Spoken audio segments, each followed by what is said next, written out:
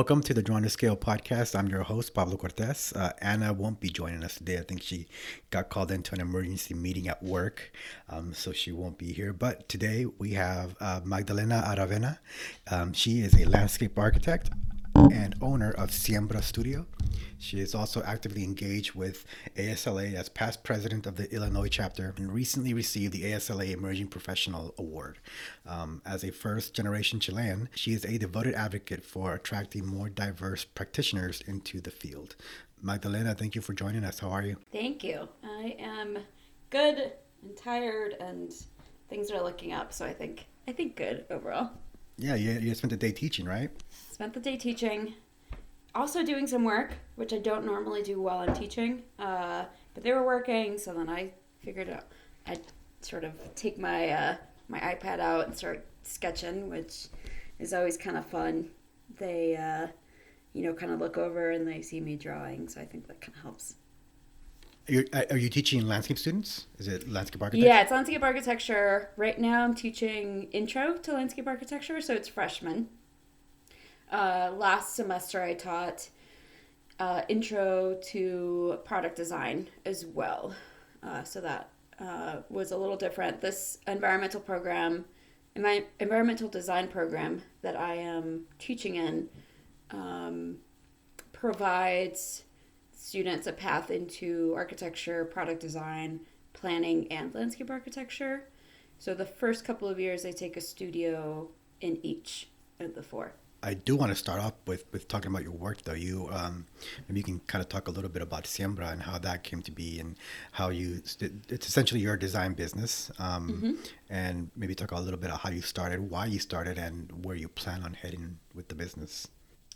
Yeah, it's been, I guess now I can't say it's been a wild year because it's not 2021 anymore. I left a firm, a multidisciplinary firm in Chicago. I lived in Chicago for the last 4 years, so since 2017, and I practiced there in really a sort of range of firms, and really enjoyed the city, and I loved the work that I was getting to do, really kind of a wide range, but I wasn't really getting fulfilled with the type of work that I wanted to do, which was community engagement, more community-centered work.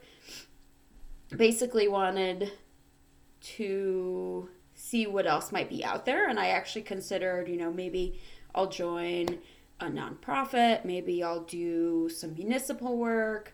I really wasn't sure, but when I left Chicago, because it was still, kind of COVID times, I went home to stay with family for a few months, and I was so tired. I was so burnt out, and I didn't realize how burnt out I was until I stopped moving and so I stopped working.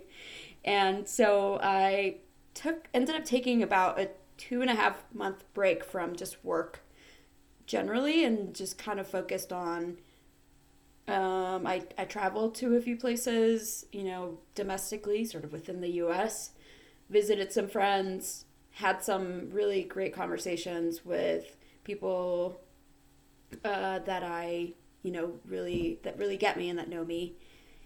And I honestly was almost set on leaving the industry, or at least leaving design, because of how burnt out I was, and because I just felt like I hadn't really been able to find the right spot for me and what I wanted to do and how I wanted to do it. And then in one of my visits to Denver, which was a place that I was considering moving to, which I did eventually end up moving to, I met up with someone that I had met on Instagram, who we had mutual friends through ASLA, and she invited me to teach at CU Boulder, which is where she teaches, because they needed an extra faculty for their summer course. I was like, yeah, sure, why not? Like, it's some money. I haven't made money in a few months. I'd like some of that, and it was a freshman course, so I felt like I was prepared enough to do it. And it was online, so I could do it from home, which is where I was staying. And then I realized while I was teaching, and had to like reintroduce introduce landscape architecture to these freshmen and sort of talk through process and talk about my own practice and all this stuff. I was like, well, I do actually really like this. I do really like design. I like being a landscape architect. I fought so hard to get licensed, and so that was kind of it. And then I was like, okay, well, I'm just gonna do this on my own. Like I don't in those times, and I think still now, thinking about joining another firm or having someone else sort of direct what kinds of projects or anything like that really kind of almost like gave me hives. Like I was just feeling allergic to it. And so I was like, if I'm going to go back to design, it's got to be on my own. And so that's how Estudio Siembra was born. The name actually comes from a webinar that I did for, was it LAF? I don't remember who it was for, but LAF was there. And one of the other panelists was working currently at a nonprofit in Puerto Rico called Proyecto Siembra. And I just thought it was such a cool name, and I loved the work that they were doing there, and I think that just kind of stuck with me. And just because in Spanish, siembra means to sow seeds, and I felt like it was a really beautiful way to not only describe what we do literally, right? Because we literally, tell people where to plant trees and plan where we want more vegetation. But figuratively, I was thinking about it, sort of being able to sow seeds of beauty and optimism and a richer life with the work that I was doing, or that I'm hopefully going to do. And your own career too, like and my own career, your own career, yeah, which is great. If I can go back a little bit, you talked about sort of the burnout with working with a firm. Can you maybe kind of expand a little bit on that and what you mean and what led to that burnout, and maybe what made you realize that you were in that state of burnout? I think there's a lot of people right now that are going through that, right? Especially with the employers. If you could kind of talk a little bit more about that. Yes, there's so many people going through it right now, and it's so interesting because I don't know when I started doing this, but it was a few years back. I know, I have a few followers on Instagram, and I decided that I was going to stop sort of avoiding those taboo topics. And I think burnout and struggling with mental health and, talking about your sort of negative experiences were always sort of like taboo within the industry and generally. And I just started talking freely about them. And when I mentioned, either a conversation or, when I also mentioned it when I received my award for emerging professional this past year in Nashville. Whenever I say it, everyone's like, oh my gosh, like, thanks for saying it, because no one's really talking about it. And the people that need to hear it don't hear it often enough. And I think, I don't know that I can pinpoint one thing that led to the burnout. Obviously, it's a lot of things. I have worked really hard in my service to ASLA, and that doesn't necessarily lead to burnout, but it's a lot of work. It's a lot of work that's like on top of what I do during my workday. Especially when I was working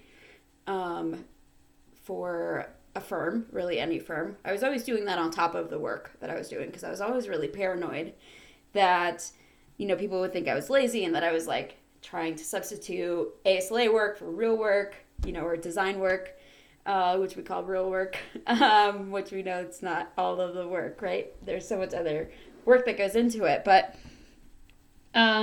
because of that, I always did that like on my off periods as much as I could, right? Or I would work after like a 3-hour board meeting call, then I would work some more, right? Because I wanted to make sure that I was being productive and getting my work done. And because I thoroughly enjoyed, maybe, even if I wasn't enjoying the particular project I was working on, I always enjoyed the people I was working with and always felt sort of this responsibility to not only do the best that I could, but to not burden them with more work or not, sort of be the person that was not performing as well. And I think a lot of that obviously comes from growing up in an immigrant household. I think just because of the sacrifices my parents have made, and just because that's just how we grew up, right? Like homework was only the beginning of homework, right? There was always the practice that you had to do on top of the homework in order to make sure you got the good grades and all of that stuff. So that's sort of how I always approach work. And so, my daily work was sort of the homework and everything else was on top of it. And so I think after, working in a very large multidisciplinary firm, in my experience, is more work because you're trying to fit into a really large system of people and you're trying to stand out and you're trying to get the better projects and you're trying to also like learn new software because they're using, the Revits and they're using Enscape and they're using Rhino and they have a drone person and all of these things, right? And so it's sort of way more than just sort of working at a small firm that only has AutoCAD and maybe we do SketchUp, right? And maybe we do InDesign. And so it's a lot of work, and a lot of the times, and this wasn't, just in the last firm I was working at, but every firm, you're working salary, which means a lot of the time you're working more than 40 hours a week. And it wasn't all the time, but when a deadline comes and the deadline was maybe set not with the right expectations, then that means you have to work overnight to get something done that probably should have taken a week, but is now having to take a night, right? And so I started noticing sort of at the beginning of the year in 2021 that it was more and more of that. It was more and more of like, oh, it's 2 a.m. and my mom would call because she's on the Pacific Coast and, she stays up late and she'd be like, oh, what are you doing? And be like, oh, I'm working. She was like, why are you working? Like, it's 2 a.m. and you're still working. And I'm like, well, I have to get this done. Like, otherwise, who's going to do it? And she's like, but you don't have to. Like, just go to bed and, like, go to sleep and you get it done tomorrow. And it's like, well, that's not really how it works because someone has to get it done and that someone is me. And I can't just show up to the next day and not have it done. And to her mind, right, not in the design field, like, that was, like, wild idea that I would like not sleep in order to get a paper product, right? This is not even like a building or like being out on the field, right? This is literally a paper product that someone's going to review anyways, that is not life or death, right? Because I'm not a doctor or whatever, that I would be not sleeping to get that done because a manager needed to see it the next day. And so in that moment of her, like, seeing me through her eyes, I was like, oh, shit, that's not right. It is. I mean, that's pretty crazy that there are companies that, they don't outright tell you that's how it's going to be, but they secretly expect it, right? I've worked at both kinds of companies where there was that expectation that you were going to be doing minimum 45, 50 hours a week, even though your salary and your arrangement wasn't 40 hours, right? That's just the way they did things. And then there was other companies that I worked for where they said, hey, you get here at 8, you leave at 5. Yeah, and I honestly, personally, I've never been 8 to 5, mostly because I never get there at 8 because I'm a late riser because I go to bed at 2 a.m., right? So I roll in at 9:30. Right? But that means I'm either staying until I have a meeting for ASLA and then working from like 8 to 2, right? Or I'm leaving at 7:30 p.m., right? So it just is like, it's one of those things then where it's like, oh, well, you're being lazy because you're only coming in at 9:30. And it's like, well, you're not seeing all the other things I'm doing. On top of the 60, 50 plus hour weeks I have for quote unquote work, I have all of these other things I'm doing. And just because I'm doing all of these other things with my own personal time does not mean, right, that I'm not also getting my work done. Are you seeing more of the, because I know I had this when I first started out, is there's the work right time for like your own, for me, the business part of it. And then there's everything else, right? So it kind of, now I was able to balance everything out. So if stuff need to get done in the morning, I can get that done and then work a couple hours, then make dinner or whatever, and then do another couple hours at night if I had to, that sort of thing, where the work is sort of mixed in with your day-to-day routine, right? Where you're still getting stuff taken care of, you're not sitting at the desk for 8 hours a day or plus, right? Just doing the work. I know, I would imagine it's like the same for you a little bit, where you get to balance stuff out. Which, I mean, maybe it's a little different because now you also got the teaching thrown in the mix, right? Yeah, I've got the teaching, which is, thankfully, it's only 3 days a week. It's Monday, Wednesday, Friday. And so that gives me a little bit of routine, which I do need a little bit of routine, right? I think we all do. But for the most part, I'm, and this is likely just like in the beginning of it, right? I'm still a little chaotic in terms of like when I get things done during the day, because I have still not fully sort of filled what would be a normal 40-hour week with like design work. And so it's a little bit different because it's like you're saying it, and when you own your own firm and when you're doing your own accounting, when you're doing your own reaching out to people, when you're doing your own planning, when you're doing your own marketing, all of those things have to happen at a certain point.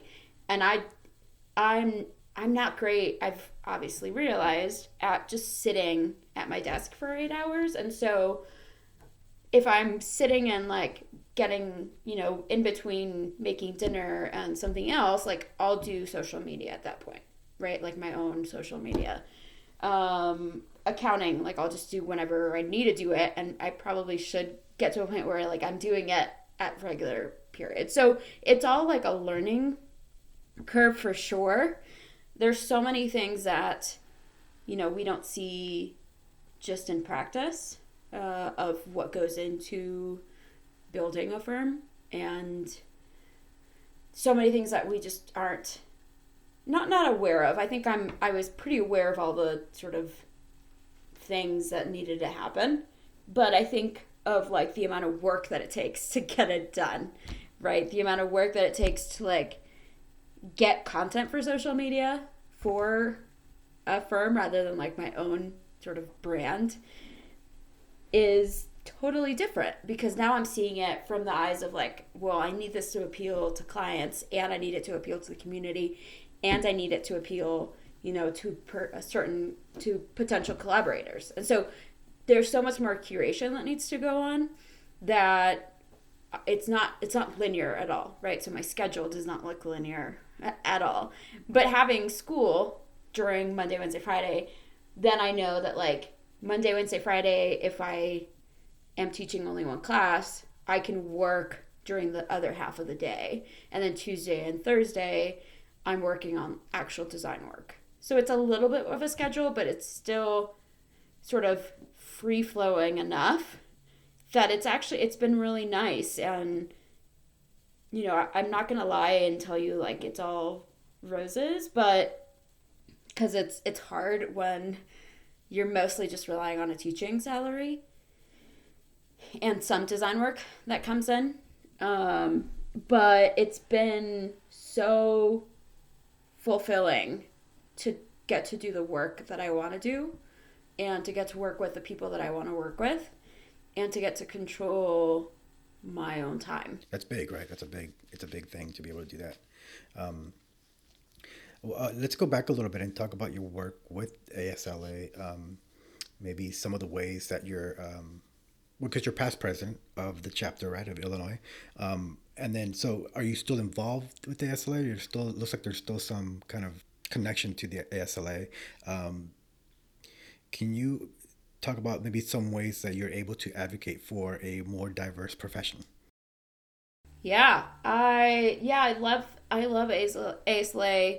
It's given me a lot. Honestly, it's given me every job that I've had. It's given me connections to all of the mentors that I have now, which is like the amount of people that I can text or email or call like any day of the week with a question is honestly beyond me. Like I don't even know how I know so many people and have like a good relationship with all of these established professionals because of the leadership and volunteer roles that I've held at ASLA. And so, I've been sort of advised to cut back on the types of things that I do that aren't business related, right? They're like, oh, just focus on this. And, but that's my one sort of thing that I can't, right? Because it's given so much back to me that I want to give back. And so one of the things that I recently actually just got we're almost done with it, is I served on the advisory committee for the new campaign that ASLA is coming out with to help women of color get through licensure, right? And so the advisory committee was trying to figure out, the eligibility for it. What were we going to require from people? How are we going to help people? How are we going to distribute resources? The mentorship program part of it and all of this stuff. So it was really, really exciting to be able to be a part of that as a woman of color who got licensed and saw how hard it was. To then be able to give back in this way has been really meaningful. And I have stepped back a little bit, but I've made sure then that the things that I do participate in and that I do say yes to are things that are going to be moving things forward. So I'm a little bit more intentional about the things that I say yes and the things that I just can't do. Yeah, I think maybe that kind of leads into this, like with your receiving the Emerging Professional Award, which was recently, right? This was at the past ASLE event, 2021. How does that award sort of inform you and your future career, kind of what you're doing moving forward, right? I think the setting up the Women of Color licensure. What was the name of it? What were you calling it? Oh man, I don't remember what the official title for it, what we just came up talked with, about but it. it's the Women of Color licensure program. Yeah, program. There you go. That's the one. Yeah. So I don't know if there's anything else that you think your sort of that award sort of informs and how that would help you moving forward in your career. First of all, it was an incredible honor to receive it. Which I guess is why they call them honors. But those awards are given out, are selected anonymously. So there's like a group of people that decide, okay, we want to submit this person as a nominee for this specific award. And these people that I know and, have worked with or am really good friends with put together this beautiful package for me to tell the board of trustees why they thought I would be a good person to recognize for this award.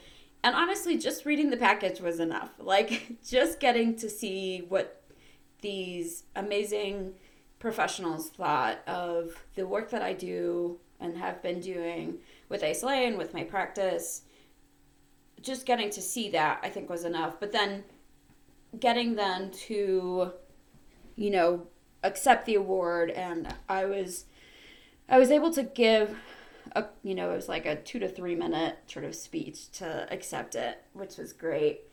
And I think the great thing about it was that I was in a room full of very established professionals and who are firm leaders or, ASLA presidents and past presidents and, all of these people. And so I wanted to be really honest about obviously being super thankful for the award, but also being really honest about the fact that, like, I don't think I'm an exceptional professional, right? Like, I work really hard and I have put a lot into service, but there's so many other professionals that are emerging that also deserve this award, and they're not being thanked enough, whether it's at their firms or through their chapters or whatever. There's just so much. Emerging professionals today, especially emerging professionals of color, they're missing mentorship, they're missing recognition, they're missing that extra understanding that marginalized communities need, especially right now through COVID, because our communities, right, the Black community, the Hispanic community, the Asian community, like, are being hit so hard by the things that are happening. And that's not to say that, like, white communities aren't, right? But marginalized communities are already struggling, and we're already struggling with the Trump administration. And then on top of that, you put on a pandemic, right? And then on top of that, you put in, there's a housing crisis and an economic crisis, and people can't go to work, and the people who are going to work that are in the service industry are getting sick, and then they're dying. It's like all of these things. And on top of that, they have to come to work with full expectations that everything's going to be done and that everything's going to be done with a smile on their face. And so to me, that was an opportunity. And it wasn't like it was like a super political speech or anything, but I wanted to make sure, because I know that so many in that room know me because of the service that I've done, because I've been a president, I've been in the board of trustees room, because they know my face and they know who I am, and they think that I'm this, like, oh, she's great and she loves landscape architecture and nothing bad has ever happened. I wanted them to know that, like, I almost left. And because it can be really toxic in a lot of workplaces, and because I have seen racism and I have seen misogyny, and we need more people to, like, step up and, like, actually do something to help the emerging professionals and the marginalized communities. And so I took that as an opportunity to do that. And it was so well received that I think it just gave me validation for what I'm doing and for how I'm doing things. Very cool. I think maybe this kind of leads into, and maybe you already answered this, but do you have any ideas of how emerging professionals now can make themselves more visible and more actively engaged in the profession, right? Whether it's at work or beyond. Do you have any ideas how that would work, or how that would help people that are in the profession starting out? Yeah, I think, speaking from experience, I think saying yes to opportunities to volunteer at the chapter level, I think, is really important. I know a lot of people, and hopefully now, I'll do a little side note. I think hopefully now with Tory Carter-Conning as CEO and seeing all of the changes that we're seeing and that he is making, hopefully this is a little bit different and things have started shifting sort of in the right direction. But I know that, before Tory, and I think still to a certain degree now, there's some people that are reticent to join their chapters in service, or to, like, go to events or volunteer for a position because they think, oh, well, I don't like the way that they're doing things, or they're not going to accept me, or whatever it might be.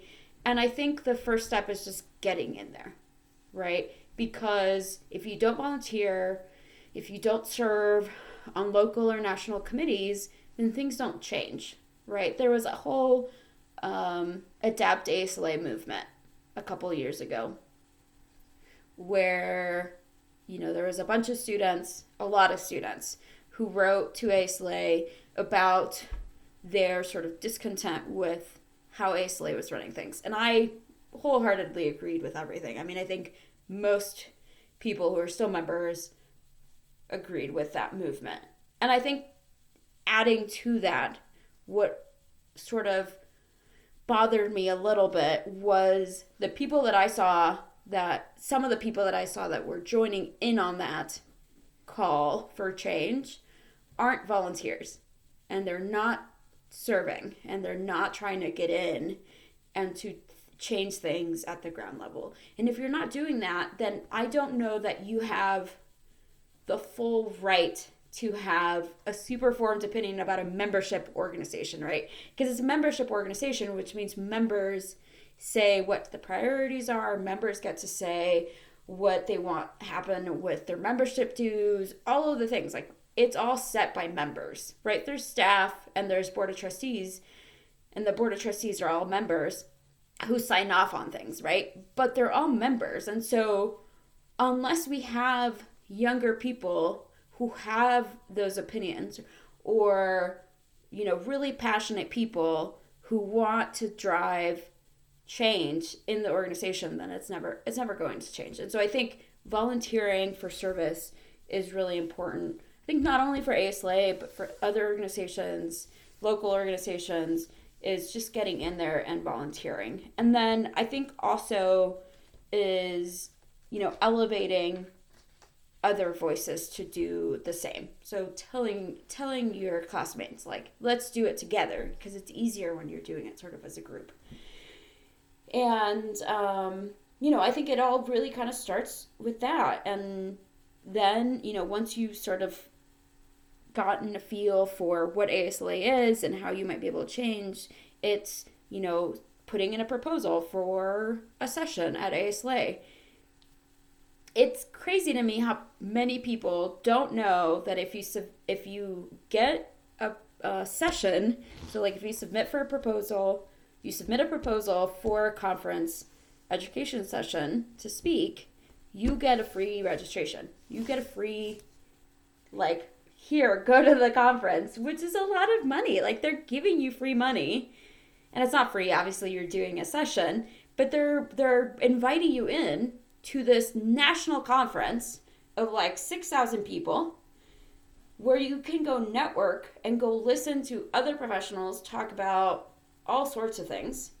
And you're getting in for free because you volunteered your time to speak. You know, like, it's money that, like, I currently, as a, you know, fledgling of a firm owner, don't have, which is why I'm submitting multiple conference sessions, because I know I want to go. Cool. Yeah, that's very good advice for someone that isn't aware of that, right? Like, you know, I don't know if I knew the full extent of being able to speak at one of these conferences. So you just gotta ask, right? You just gotta ask, exactly. You just gotta ask. And I started speaking like right out of school, like right after graduating, because I found the right group of people, and I was like, hey, I have this thought, and it was about emerging voices, and it was because it was right after the elections in 2016.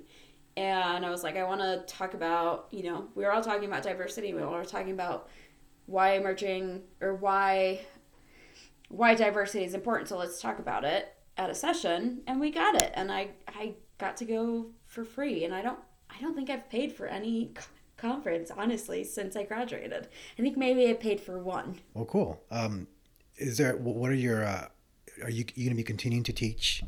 Is that in your foreseeable future?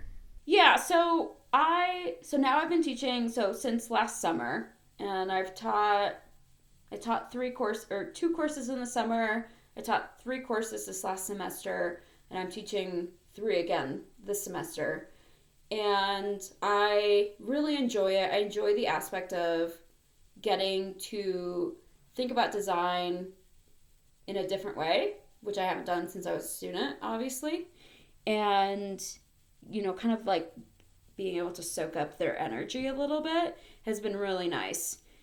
I think that, like, going forward, I will probably pare it back a little bit and, like, maybe only do 1 a semester or 2, and split them up between sort of the 2 quarters that they have, so that I can stay in it and still get the same from it, but be able to focus a little bit more on the design work, which I hope is going to start flowing in a little bit quicker this year. Yeah, I would imagine that the teaching takes up, it's not just the time you're there. There's time outside of it, right? That you're developing for classes and kind of reviewing stuff. Cool. Well, that's good to hear. Thank you again for joining me on the podcast.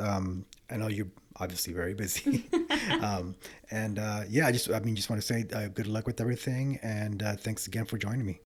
Thank you so much for the opportunity. It's been super fun. Hopefully, people can hear some words in what I've said today that can either like spark an idea or, get them to volunteer or, if someone's burnt out, honestly, just reach out to me. Yeah. Cool. I think yeah, we'll include links to your Instagram and any Awesome. other ways of contacting you if in the show notes. Cool. Okay, Magdalena, thank you. Thanks again. Thank you.